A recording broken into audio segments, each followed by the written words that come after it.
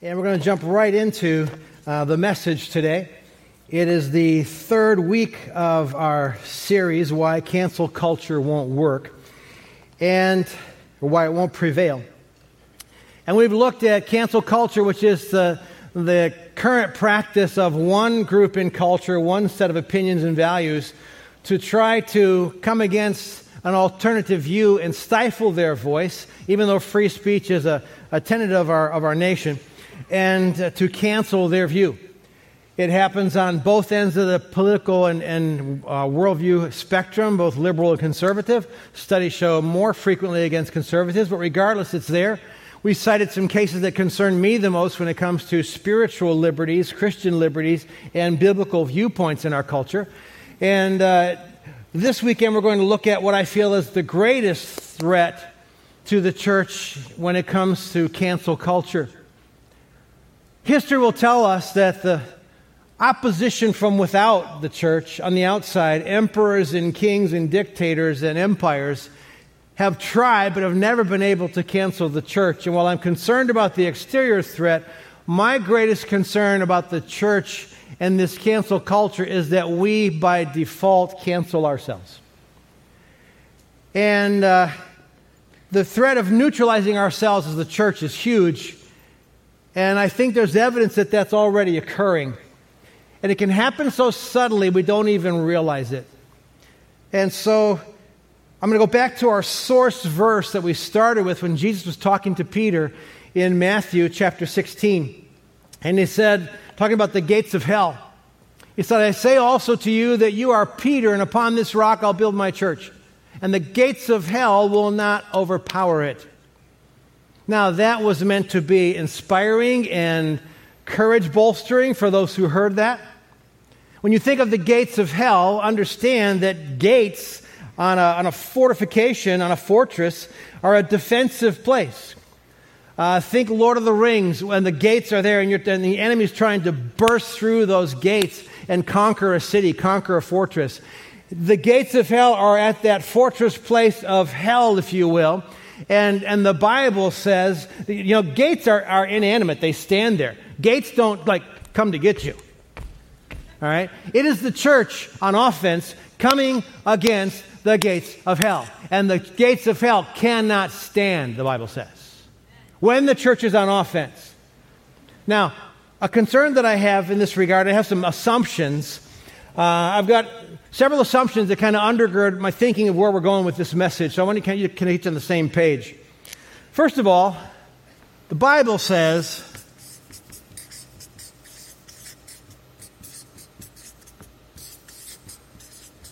the fear of the Lord, say fear of the Lord. The fear of the Lord is the beginning of wisdom, the beginning of understanding. It says that in Psalm 111.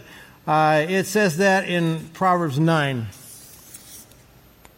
And this is a concept that we are not comfortable with. Fear of the Lord. It's a sense of awe and reverence that strikes us to our core.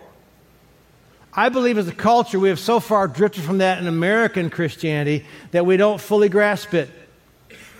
When Isaiah had a vision of God, I saw the Lord, he was high and lifted up, and his train filled the temple, and he saw the courtroom of God. What did he do? He crumpled to the ground and said, woe is me, I'm a man of unclean lips, and I've seen the Lord. Trembling, fear-filled, awe. How contrary that is, most of us will go, man, wouldn't that be cool?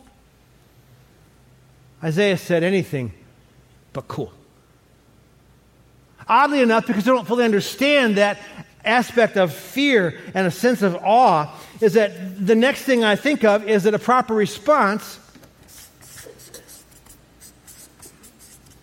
is to love the Lord.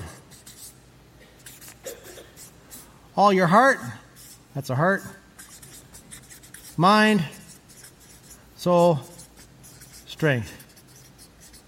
Sorry for the sloppy penmanship. It's to love God. A proper response in the fear of the Lord is to understand His Word, understand who He is, and then we cannot help but love Him with all of our heart, soul, mind, and strength. After all, Bottom line it, as Jesus' best friend John did, God is love. Go to 1 John chapter 4, verse 8. How in the world can we say God is love even though we fear him? How does that all work? I would suggest to you that we don't fully understand that. We've kind of hijacked our image of God, but the reality is there is meant to be a sense of awesome dread and reverence and respect for God. And then there is a love for him because we realize that God is love. Now, there are two more concepts that go with today's message. They're actually places, not just concepts. Take that back. I am glad this is a place. Say it. Heaven. Jesus is preparing a place for us in heaven, he told us in the Gospel of John. And eternal life is that force, Zoe, that emanates from Christ himself, the place of life for eternity. There is a contrast place to heaven. You know it. Say this. Hell. Sin is the spiritual force emanating from Satan that seeks to destroy. And from our perspective, I see not only our culture guilty of somewhat canceling these, or at least making them concepts rather than realities. I see Christians doing that. We kind of dumb it down at the very least. When it comes to heaven, I look at worship over the last century. You know what we don't sing about a whole lot? Heaven. I mean, after all, it ain't too bad here. If you go back throughout history, you want to see the hymns and the songs sing about heaven. It was a century ago or so when you had a generation of Christians who'd been through, at least in this country, a civil war. And then they'd been through World War I. They'd been through a worldwide pandemic. They'd been through a stock market crash. They'd been through World War II. And they wondered, where's it going to end? And you know what? The songs that come out of that season of a believer's life is when we all get to heaven. What a day of rejoicing it will be. When we all see Jesus, we'll sing and shout the victory. Now we're a little less concerned, unless we go through the pain, the loss of a loved one, or things get a little scary for a moment out there. We don't talk too much about heaven. We don't long for heaven because it ain't too bad here. And we have creature comforts that our parents, grandparents, great-grandparents could have only dreamed of. And so, yeah, heaven. Let me get there, but you know, I'm doing pretty good like right now. And then when it comes to hell, I have to admit, in prepping this message, I realize how seldom I preach on hell. And from what I hear, most people who do what I do rarely preach on it. And yet, Jesus mentioned it often with a certain sense of clarity and gravity. And so we're going to dig into it, and I'm going to quote the words of Jesus. And because when you cancel hell, when you dial it way down, not a motivator, not a deterrent, not a catalyst. When you dial heaven down, same thing. So we're going to go over here this weekend, and I want us to talk about hell, that place, the gates of which cannot prevail against us. Jesus told us it's a place of agony in the darkness. Think about that. Agony in the darkness. He said in Matthew chapter 8, verse 12, but the sons of the kingdom will be cast out into the outer darkness. Say outer darkness. In that place there will be weeping and gnashing of teeth. Almost the exact quote again in Luke chapter 13, 28. Weeping and gnashing of teeth. I didn't say that. Jesus said. We likewise have had a tendency to so nice up Jesus that we want to skip over these things that he said that trouble us. It's a place of horrific destruction. He said in Matthew 10, 28, Jesus said, do not fear those who kill the body but are unable to kill the soul, but rather fear him who is able to destroy both soul and body in hell. Fear Satan because of the magnitude of destruction, the horrific destruction he can do. Homicide is certainly horrific. Martyrdom, the same. Hell is beyond our comprehension of the agony and the destruction that awaits. Therefore, Jesus would tell us, and he did, avoid it at all costs. Avoid it at all costs. Most of us aren't even thinking about it. Listen to the hyperbole with which he brings the warning about hell. He says in Matthew 18, verse 3, "Truly I say to you, unless you are converted and become like children, you'll not enter the kingdom of heaven." Unless you become trusting. Unless you yield yourself. Verse 8, look at what he says. "If your hand or your foot causes you to stumble, cut it off and throw it from you. It's better for you to enter life crippled or lame than to have 2 hands or 2 feet and be cast into the eternal fire. If your eye causes you to stumble, pluck it out and throw it from you. It's better for you to enter life with 1 eye than to have 2 eyes and be cast into the fiery hell." I didn't say that. Jesus did. What body part do you most frequently sin with? Is it gossip? Would he tell you, cut out your tongue? Lust of the eyes, lust of the flesh. Understand that Jesus doesn't wink at our sin in an age of grace. He says whatever you have to do to get it out of your life, to not be a barrier between you and eternal life in heaven, do it! What's incredible, before we get too defensive, is that when we talk about hell wasn't made for us. And we're going to jump in and out a little bit of philosophical, a little theological speculation.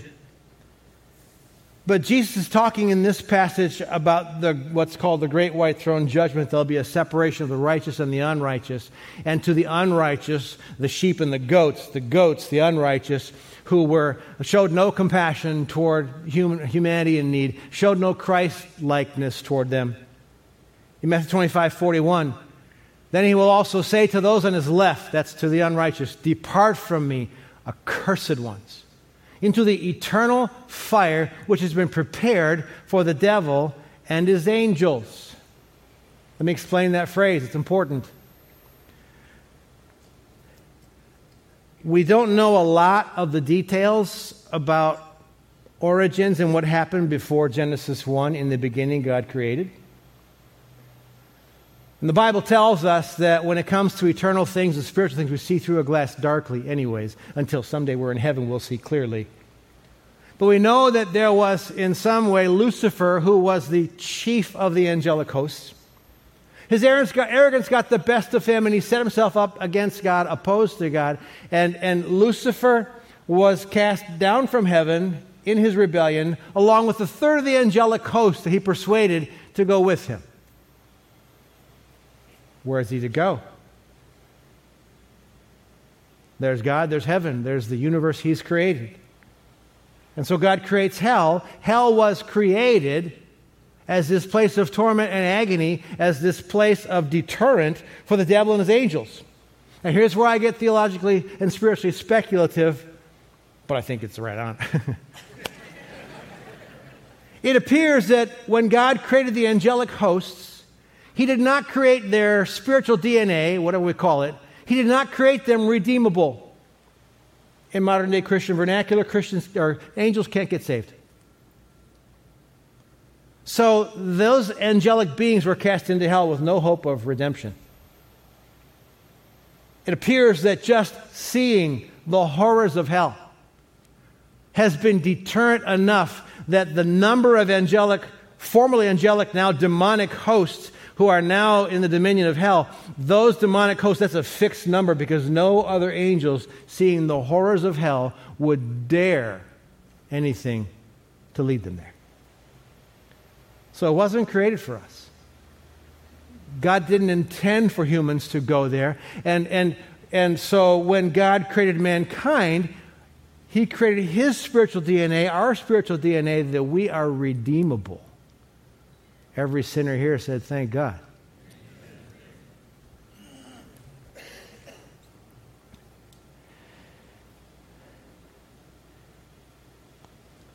Too many people, unfortunately, will end up there. Wasn't created for us. And let me say that when it comes to hell, don't fall prey to the faulty logic. When you ask the person on the street, well, do you believe there's a heaven? Still, huge percentage, 80, 90% plus say yes. Believe there's a hell, somewhat less do. And when you ask them, well, you suppose you're going to go? Nobody says, yeah, I'm going straight to hell. Well, they say, yeah, I'm going to go to heaven. When you ask them why, well, I've been a good person. I've tried to live a good life. Being a good person and trying to live a good life has nothing to do with whether or not you get into heaven. It's like my old Catholic neighbor, Joe Sabalchik, who passed away. Didn't accept Christ till his very deathbed, and I'd help him out, do handyman projects. He had MS, and as I would leave his home, walking down the driveway, he'd often yell, boy, you're sure going to have a good place up there based on all the good stuff you do. And I said, Joe, how many times I got to tell you, it's not about what you do, it's about who you know. Heaven is a perfect place. And so being a perfect place, good isn't good enough. Good isn't perfect. The Bible says, actually, my righteousness is as filthy rags compared to God's. The Bible says in Isaiah that my sin creates a chasm, a gap between me and God, and I cannot get there from here but for the grace of God and the work of Jesus Christ on the cross. And so Jesus says in Matthew 7, verse 13, enter through the narrow gate, for the gate is wide and the way is broad that leads to destruction. And there are many, say many, many who enter through it. For the gate is small and the way is narrow that leads to life, and there are few who find it. Far too many people talk themselves out of their need for a Savior because they talk themselves out of the severity of their sin. And we tend to talk ourselves out of the reality of hell.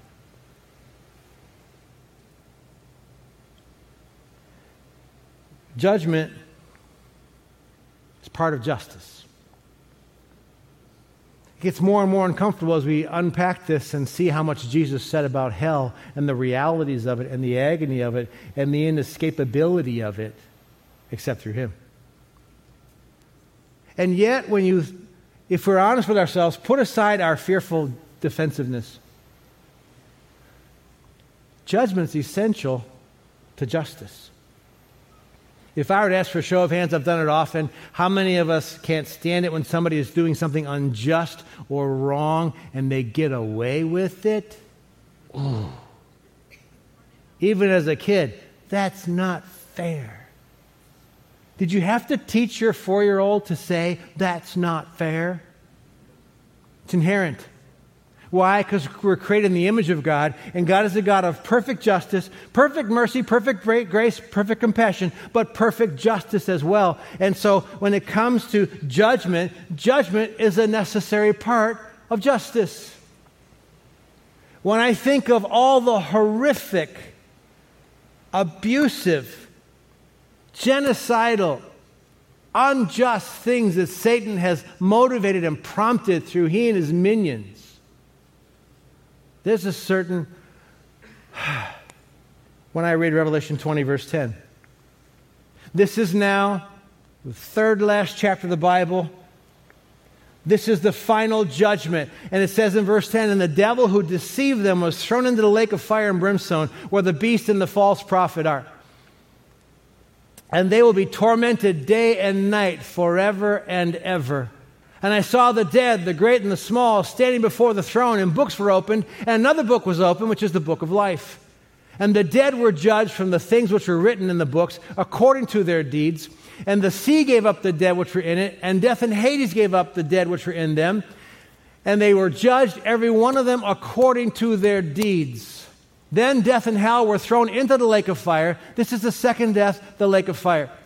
And if anyone's name, here's a verse I wish wasn't in the Bible, was not found written in the book of life, he was thrown into the lake of fire. Quick explanation of a huge passage. The beast and the false prophet, those are personalities of end times I'll not get into. But hell is a place of final judgment. And books are open. There's the book of life. When you accept Christ as your Lord and Savior, your name is recorded in the Lamb's book of life. Guess what? If your name is recorded in the Lamb's book of life, the other book full of how you lived your life, all your acts and deeds, according to your deeds, it's like delete, because your name is there and you are forgiven. That's good news. But the person who says, I'll do without Jesus Christ, thank you, then fine, you'll be judged without Jesus Christ on the merit of your works. And you will find what I just told you, oh dear God, my righteousness is as filthy rags. I'm damned. Paul talks in Philippians chapter 2 that there is coming a day when every knee will bow and every tongue will confess that Jesus Christ is Lord. It is this scene. Because every person who's ever lived will be resurrected, standing before the throne of God. And I believe we will have this divine aha moment. Oh, he's who he said he is. He is divine, he is holy, he is perfect, and it all fits together and makes sense.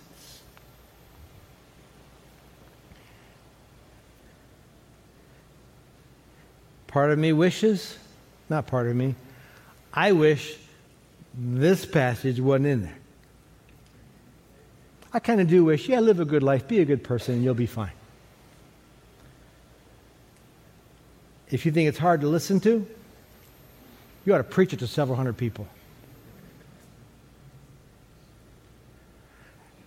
Jesus went to great lengths. In fact, at times when he talked about that fire, Gehenna, he may have been outside the gates where there was a literal perpetual fire burning as refuse of the city. You can imagine the stench and the flames and the smoke, how horrific that is. And he draws parallels. There's something like that burns for eternity.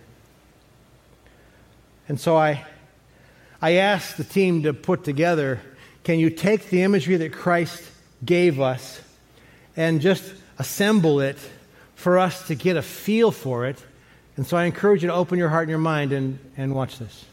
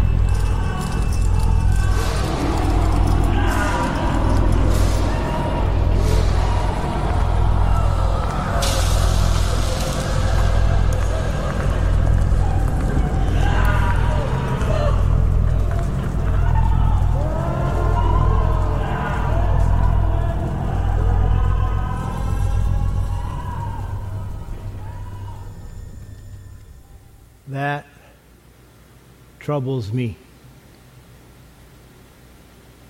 I asked for it, and to be honest, when I saw the finished product, we debated, do we show that? I can't help but think of names, faces, people I know. That may very well be someday their anguished cries.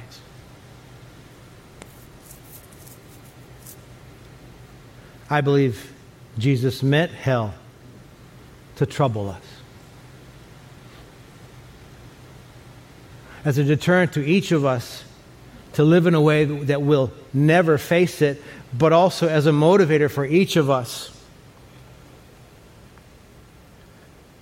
to change the course and the trajectory of people who may be going there.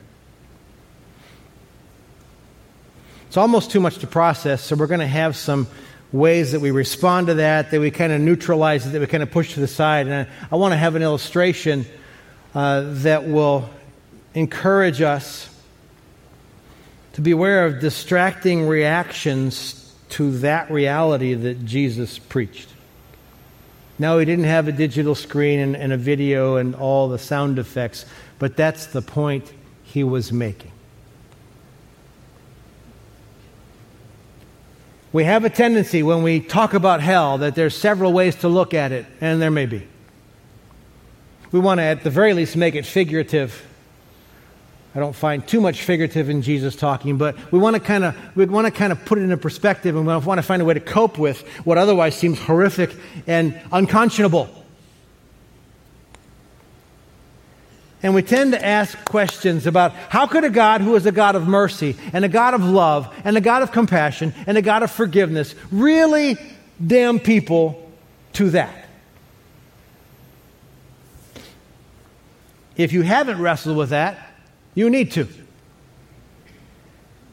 And I have an illustration that the team said last night it worked. You never know when you first lay these out. So let's get a close-up of this, and I just want to ask you how you like it. What do you think? What opinions do you have? Any suggestions? Any critique? You're sitting there going, he has lost it. You need to retire. Well, let me hit the pause on that and ask you a question, a little different one. When it comes to the universe, all the physical knowledge of our universe, all the metaphysical knowledge, all of the DNA, mental, spiritual realities, emotional realities, relational, all of that. When it comes to all of the knowable and understandable, comprehensible knowledge and workings of the universe, how many of you would say that as humans, we probably have a good handle on 90% of it? Ludicrous, right? How about half? We have a good handle on half the knowledge of all the universe and beyond. About half. We're close. 25%? Let me just give you a benefit of the doubt, because I know I pastor a really sharp group. I'm going to say that you understand 10% of all the spiritual realities of an eternal universe that existed before us and will exist beyond this life. I'm going to give you got 10% of an understanding of how God works, how morality works, how spirituality works, how justice really looks, and what compassion and mercy is all about. I'm going to say you understand 10% of it because you are sharp. This is a 300-piece puzzle. And I asked yesterday, it came together late in the week, and I asked Pastor Shane and Dirk, hey guys, can you help me yesterday about 4 o'clock? I need to count out 30 pieces, and we got to put them about where they belong. This is 10% of the pieces to the puzzle. So go ahead, tell me about it. What don't you like? What do you love? What makes sense and what doesn't? With all due respect, do you see how ludicrous it is for us to shake our fist and to accuse of injustice a God who sees and understands all of it? Oh, the depth of the riches of the wisdom and knowledge of God. How unshakable His judgments and His paths are beyond us comprehending. And the Bible says that right now on this planet, we see like through a glass darkly. It's like when you feel a car at an intersection before you hear it, before you see it. Typically the windows are real dark. Looking through those windows, those dark windows, and somebody's going to tell you somebody's in there, all right? You barely see a shadow. That's how we see things of eternity. We see through a glass darkly, but someday, I believe one of the greatest aha moments of all eternity is going to be when we stand before Him and our earthly blinders are off, and all of a sudden, and we have 100% understanding, and when we look at what used to be 10%, now we'll look at it and go ahead and show the picture. We'll see the whole picture.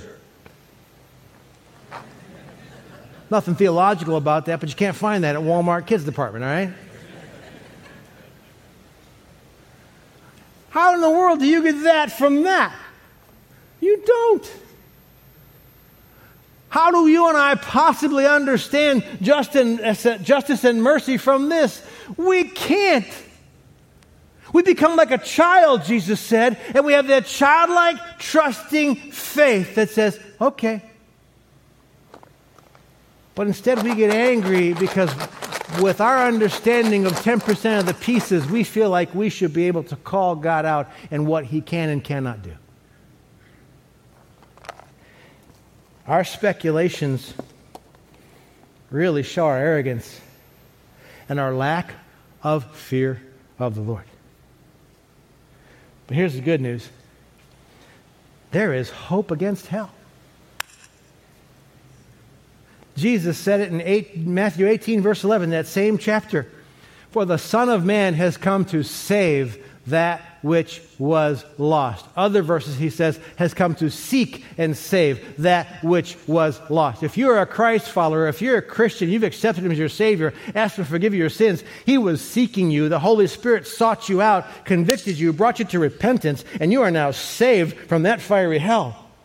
If you haven't made that decision, stop by the VIP room after service. They will pray with you to do that. And yeah, you can give God an applause for that. Understand this, how we are canceling ourselves. In John chapter 3, verse 16, one of the most popular verses, if you ever memorize a verse in the Bible, you probably memorize this one. For God so loved them. In fact, read it with me, with passion, or I'm going to make you stand up, all right? Let's do it.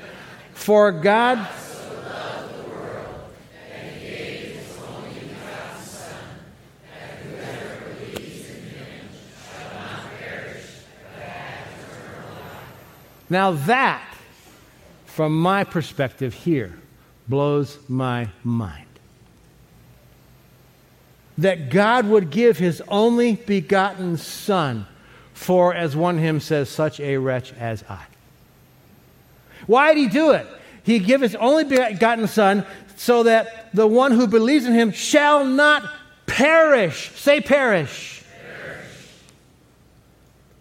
When God saw us, God saw the world, he realized they've got a sin problem. It's going to lead them straight to hell unless somebody saves them and stops them. And the only one who can is my Son through his blood on a cross. I'll tell you right now, I don't fully understand that. But I write that off to all of this that someday I'm going to understand.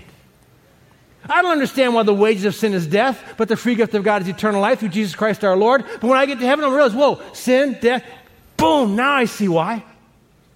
It's going to fully make sense to me why the only option the creator of the universe could have, and he's a creative being, is that he had to give his only begotten Son to die for me on a cross that I would not perish. Jesus did not come to the earth and die on a cross so that I would not have problems with my job, so I would not get cut from the team, so I would not have financial issues or emotional struggles or family. He did not die on a cross to do all that for me, and yet we have taken the death of Jesus Christ so that I would not perish and made him a divine fix-it kit instead of a divine Savior and Redeemer. And we have dumbed him down, and we are canceling the very purpose of Jesus Christ. We are.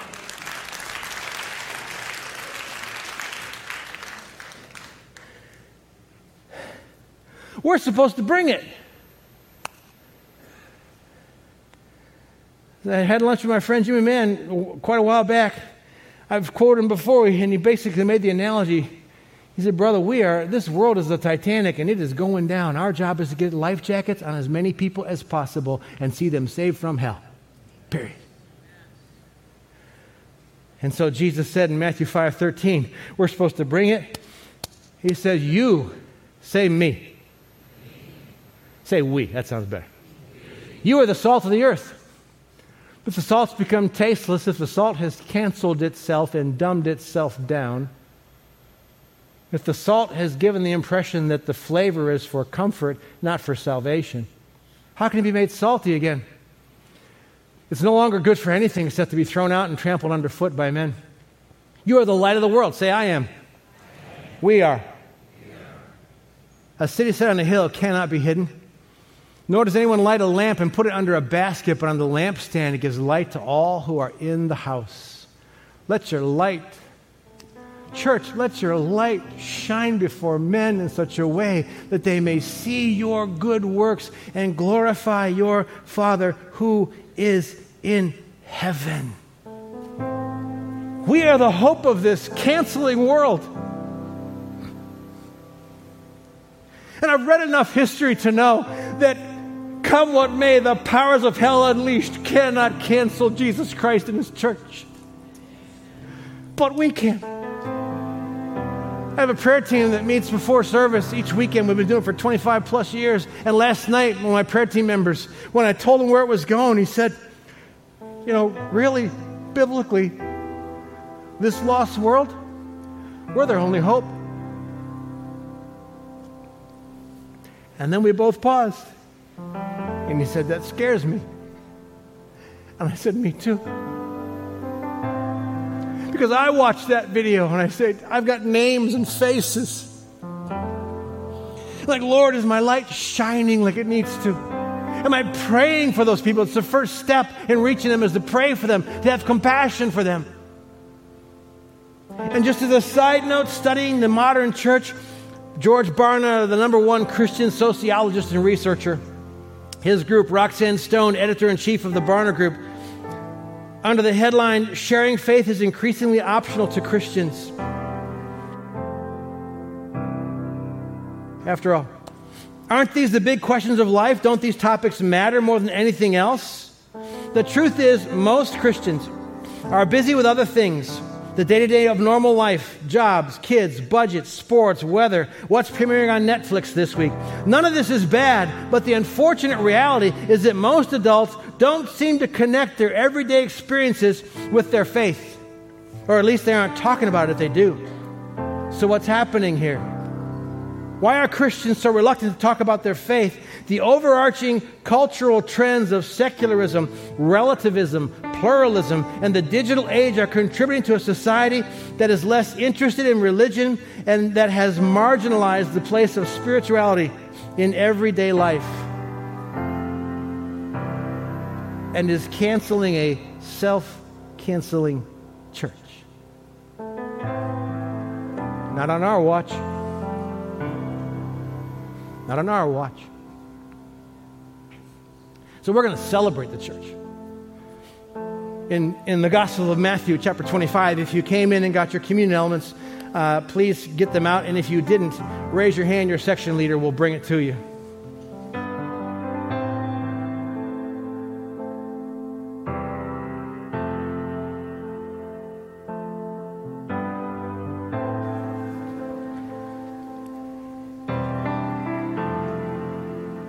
In Matthew 26, at the Last Supper,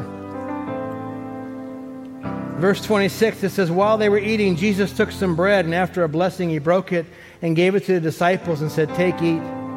This is my body. Elsewhere, he said, it's broken for you. When Jesus left the planet, he basically told his followers in Matthew, I'm leaving, I'm handing off to you. When the world looks for me, they'll look at you. I'm empowering you with the Holy Spirit. I'm going to shape you with the gifts of the Spirit. And now when they look at you, the goal, the intent is they'll see Jesus. They'll see Christ in you. So would you bow your head with me as Paul tells us this should be a time of introspection. And as you hold that which represents the body of Christ, his physical body, but the body of Christ being part of the church, thank him for someone in the church that has blessed your life. Thank him for the opportunity you've had in the church. And if the Holy Spirit is speaking to you about you're not connected, you're not part of the body like you should be, then repent and ask him for a new start or new opportunities and new doorways. And Lord Jesus, thank you.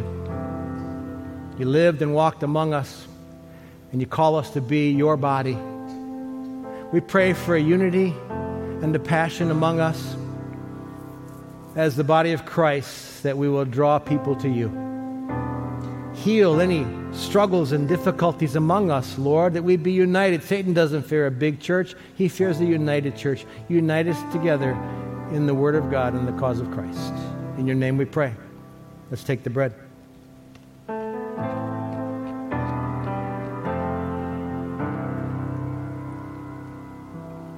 Matthew goes on to say, when he'd taken a cup and given thanks, he gave it to them, saying, drink from it, all of you. For this is my blood of the covenant, which is poured out for many for forgiveness of sins. And this is where then Jesus references heaven, how it's meant to be an ongoing motivator. But I say to you, I will not drink from this fruit of the vine from now on until that day when I drink it new with you in my Father's kingdom. And we are in heaven where there's no more sin or crying or death or pain. And we will raise our glasses in a toast to the goodness and the mercy of God. Take a moment and bow your head in prayer, and the blood speaks to us of healing and forgiveness. And if you need healing in any way, physical, emotional, relational, mental, whatever, ask Him for it. Ask Him to be your great physician and thank Him for it. And if you need forgiveness, ask Him for that as the Holy Spirit convicts you, and He will.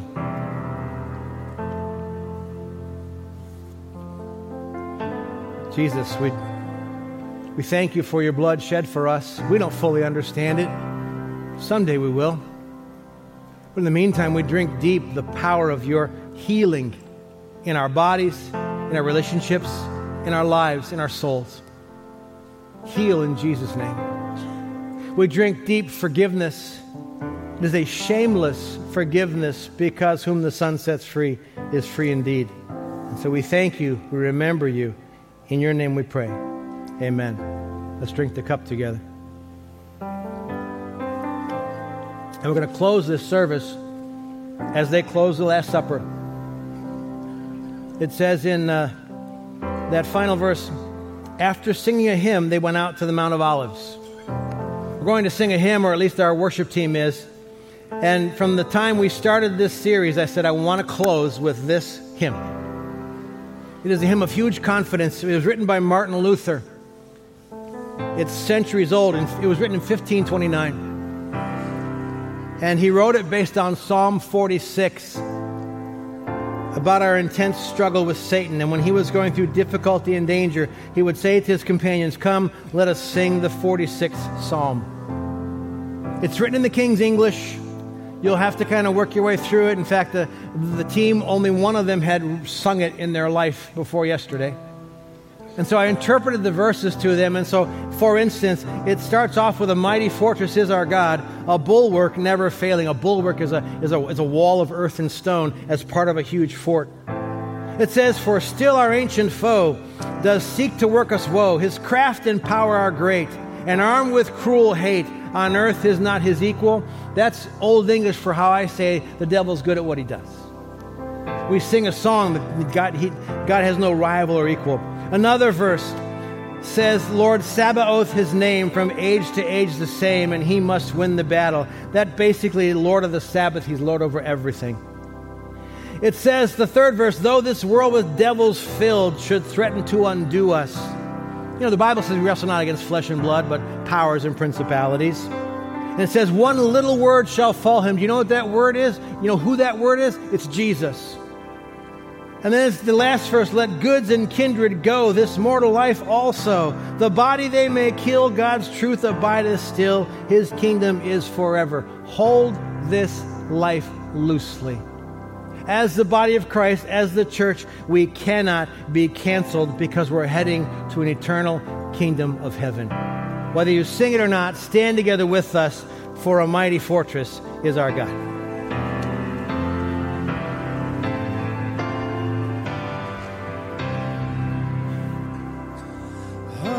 Mighty fortress is our God, a bulwark never failing.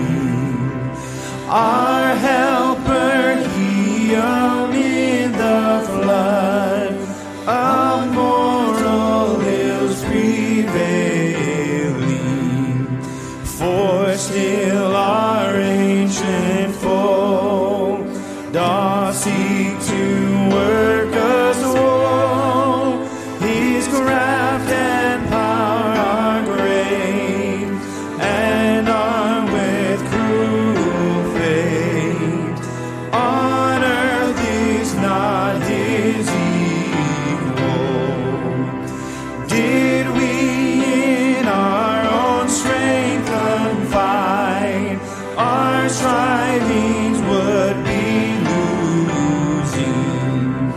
we're not the right man on our side, the man of God's own choosing. Dost ask who that may be? Christ Jesus in His He, Lord Sabaoth His name, from age to age the same, and He must win the battle.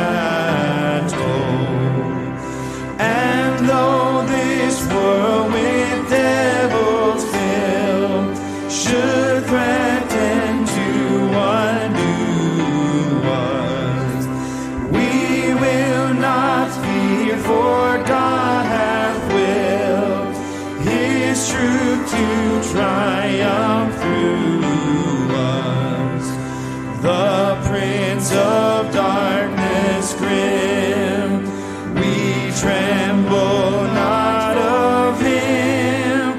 His rage we can endure, for lo, his doom is sure. One little word shall fail him, that word above all earthly powers, no thanks to them abideth. The Spirit and the gifts are ours, through him who with us abideth. Let goods and kindred go, this mortal life also, the body they may kill, God's true shall live still. His kingdom is forever.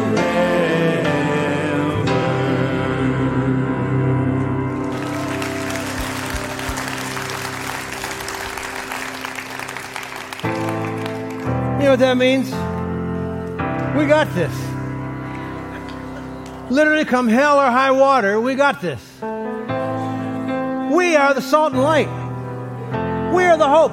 You want to know how they'll know if you're Christian, Jesus said? By your love. And I've called back to Peter, one of Jesus' best friends, in 1 Peter 3. This verse came to me. I looked up while you were singing or listening. And he said, even if you should suffer for the sake of righteousness, you're blessed. And do not fear their intimidation, and do not be in dread. They want to cancel you. But sanctify Christ as Lord in your hearts, always being ready to make a defense to everyone who asks you to give an account for the hope that is in you. And let them have it. Conversations, not arguments. He says, being ready to make a defense to everyone who asks you to give an account for the hope that is in you, but with gentleness and respect. Be Jesus to a world that doesn't know him. Be hope to a world that is hopeless and doesn't even realize it. Now more than ever before, the darker it gets, the brighter this little light of mine looks. And we're going to let it shine, and let it shine, and let it shine. You're going to start praying for people. That's where it starts. Every person you come in contact with this week, here's your homework assignment. Pray for them. Lord, if they're a Christian, encourage them in their faith. If not, help them to see their need for Jesus. And you can use me in the process, do it. And by the way, Lord, who do you want me to reach out to? Who do you want me to do a good deed toward? Who do you want me to have a conversation with? Who do you want me to love like Christ did? See you Wednesday night. See you Friday night. Have a great week.